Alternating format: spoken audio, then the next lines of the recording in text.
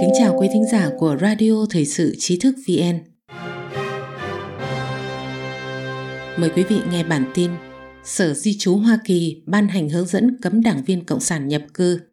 Bài viết của Levi. Sở Di trú và Nhập tịch Hoa Kỳ USCIS vừa ban hành hướng dẫn mới về chính sách nhập cư với những người là thành viên của một đảng Cộng sản hoặc đảng toàn trị. Hôm 2 tháng 10, USCIS đã ban hành hướng dẫn mới nhất trong sổ tay chính sách USCIS liên quan đến việc không cho phép thành viên của một đảng Cộng sản hoặc bất kỳ đảng toàn trị nào khác được cấp thẻ xanh hoặc nhập tịch Hoa Kỳ.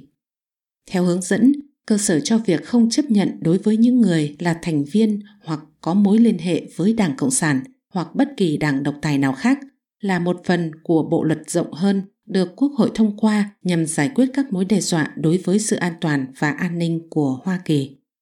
Theo thông báo trên USCIS, việc là thành viên của Đảng Cộng sản và bất kỳ đảng toàn trị nào khác không phù hợp với lời tuyên thệ nhập quốc tịch Mỹ và không thể đảm bảo sự ủng hộ và bảo vệ đối với hiến pháp và luật pháp Hoa Kỳ.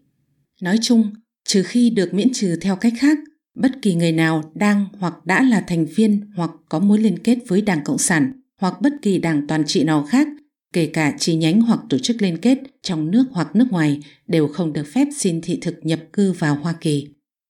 Hướng dẫn này sẽ kiểm soát và thay thế bất kỳ hướng dẫn nào trước có liên quan về chủ đề này. Trước đó, chính sách nhập cư của Hoa Kỳ đã có quy định từ chối đơn xin nhập cư của các đảng viên Đảng Cộng sản, nhưng trong quá khứ, nước này thường áp dụng chính sách này tương đối lỏng lẻo. Tuy nhiên, kể từ đầu năm nay, dịch virus Vũ Hán cùng với hàng loạt vấn đề từ Hồng Kông, Đài Loan và các sự cố khác đã khiến chính quyền Tổng thống Trump ngày càng cứng rắn hơn đối với nhà nước độc tài Trung Quốc.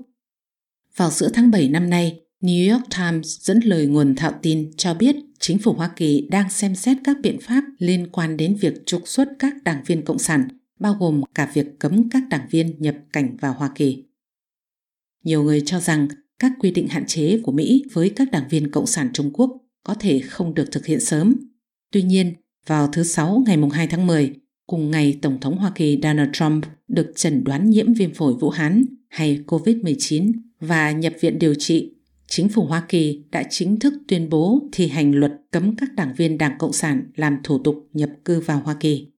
Việc Mỹ ban hành hướng dẫn thắt chặt việc cấm các đảng viên Cộng sản nhập cư được cho là sẽ có tác động sâu rộng đến nội bộ Đảng Cộng sản Trung Quốc.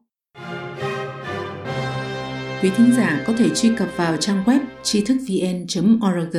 hoặc tải ứng dụng mobile tri thức VN để đọc được nhiều bài viết của chúng tôi hơn. Một lần nữa, xin cảm ơn quý vị đã đồng hành cùng Trí thức VN. Đừng quên nhấn subscribe, đăng ký kênh của chúng tôi và để lại bình luận ở bên dưới. Xin chào và hẹn gặp lại!